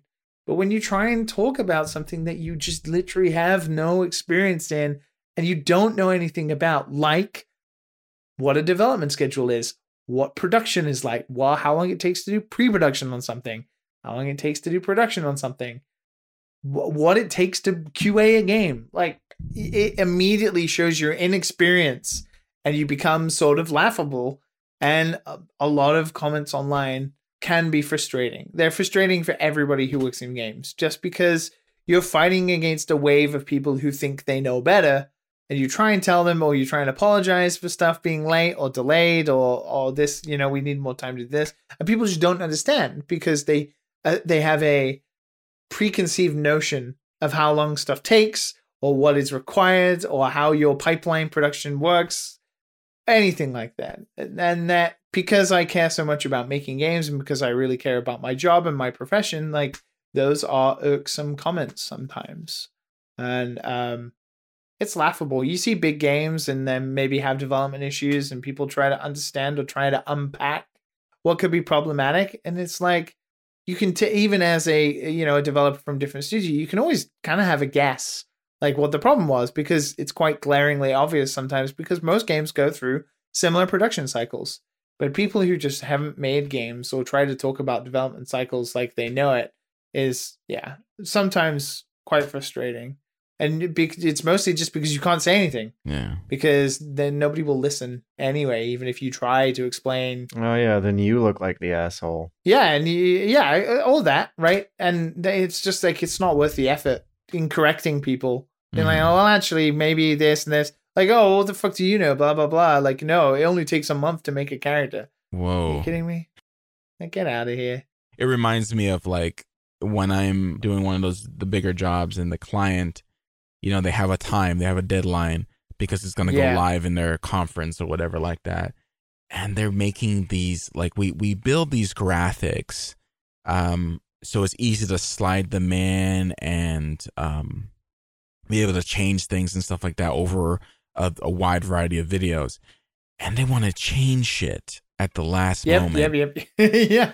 It's like, do you not realize what we've set up for you? We're going to have to shift all the graphics back, and I have to go into every After Effects fucking project and freaking shift it all. Like, and it reminds me of when I was coding for that game for just fucking around in Game Maker. And it's just like if you change shit, like things will break. things will fucking break. Like, it's just not that easy just to be like, oh, okay, yeah. It all depends on how you code it from the very beginning, right? Like, and it just like gave me perspective on like, just like, okay, this this is hard. I was talking about Smash Brothers, and I was talking about characters in Smash, and like people are like, why does it take so long for DLC? Blah blah blah. And I'm like, are you kidding? Smash DLC comes out within 6 months of each other, and have you tried to create a new character that then you have to go through all of the other 60 character members and like balance them versus that new character? Like, what happens if Sephiroth swings his sword and Cloud does like a counter at the same time on this certain stage in this certain area with this certain item on in this certain game mode? Like, there are infinite amounts of combinations of things that could easily break your game. And it's like me talking about Teardown last week about a game that literally gives you the tools to break the game. That's so scary because players breaking your game is fun for the players only until they can then not do anything else, right?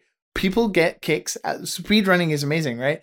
People get their kicks out of breaking your game, but the reality is actually if they break it enough where they can't play it, they get really sad and upset. So you have to make games that, you know, are kind of idiot proof.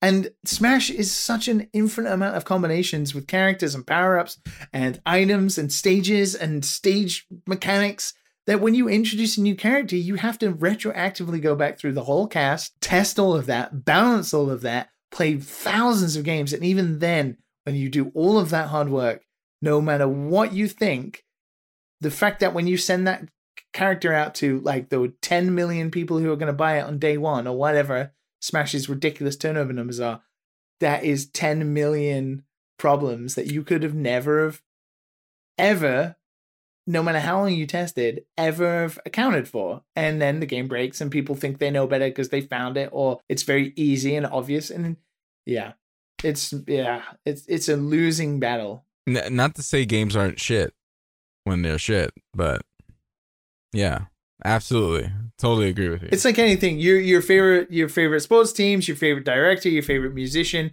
Everybody has bad moments, right? Your like favorite podcast. Your favorite podcast, right? There are bad episodes of this easily, right? Easily. But that doesn't mean that hard work wasn't put into it. And more often than not, in cases like Duke Nukem Forever, it's probably because of very easily identifiable problems such as change in technology, you know, console generations changing over and then trying to rewrite some of the games so that you're not looking like an older game, directors leaving, designers leaving, like very normal identifiable thing. It's not like they just couldn't make a Duke Nukem game for 10 years.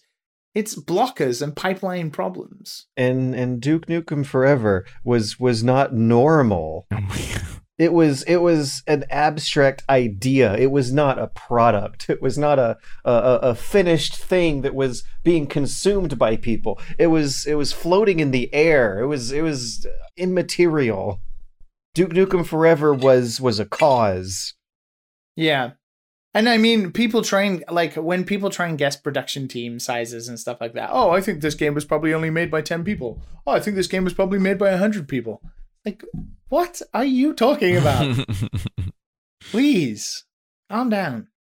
I liked Duke Nukem Forever better when I had the impression in my head that it was being made by 2 people in a sweaty outhouse with no power. Probably at some points it was. Yeah, and that was better than the finished product made by hundreds of developers on a schedule with wages. Like, and this is the funny thing about, like, I don't want to talk about this too much because we do go on about this and it is tiring for me because people get angry about it. But I don't know why gamers don't care more about burnout and developers leaving and stuff like that, because all of those things harm how good the game will be in the end. Yeah. Like, you've seen the rumors from Cyberpunk. That game's restarted like 3 times. Final Fantasy 15 started like 3 different times.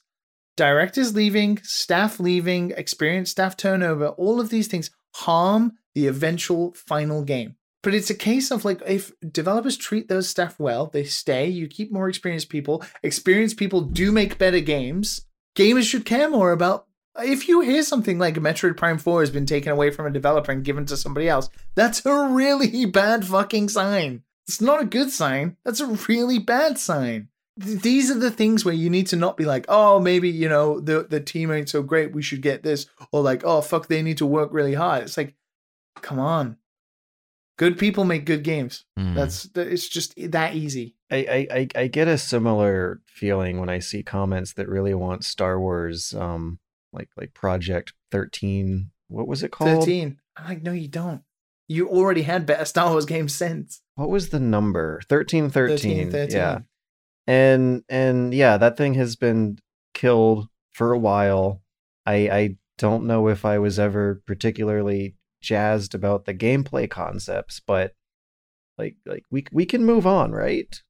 Yes, and if you watch that video again, you'd be like, oh, I mean, we see tropes from that in a lot of games that have already released. It's like 6 Days Fallujah, just in general, outside of the politicalness.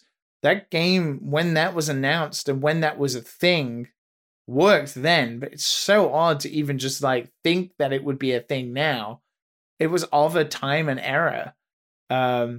It's very odd. I don't know. I mean, gaming, same as music, YouTube. You see YouTubers get burned out, and their productivity in their videos, the output dives. Like, you can't then just start talking to them and being like, "Hey, you motherfucker, you need to make a video." Blah blah blah. Right? Like, that's not going to do anything. Yeah.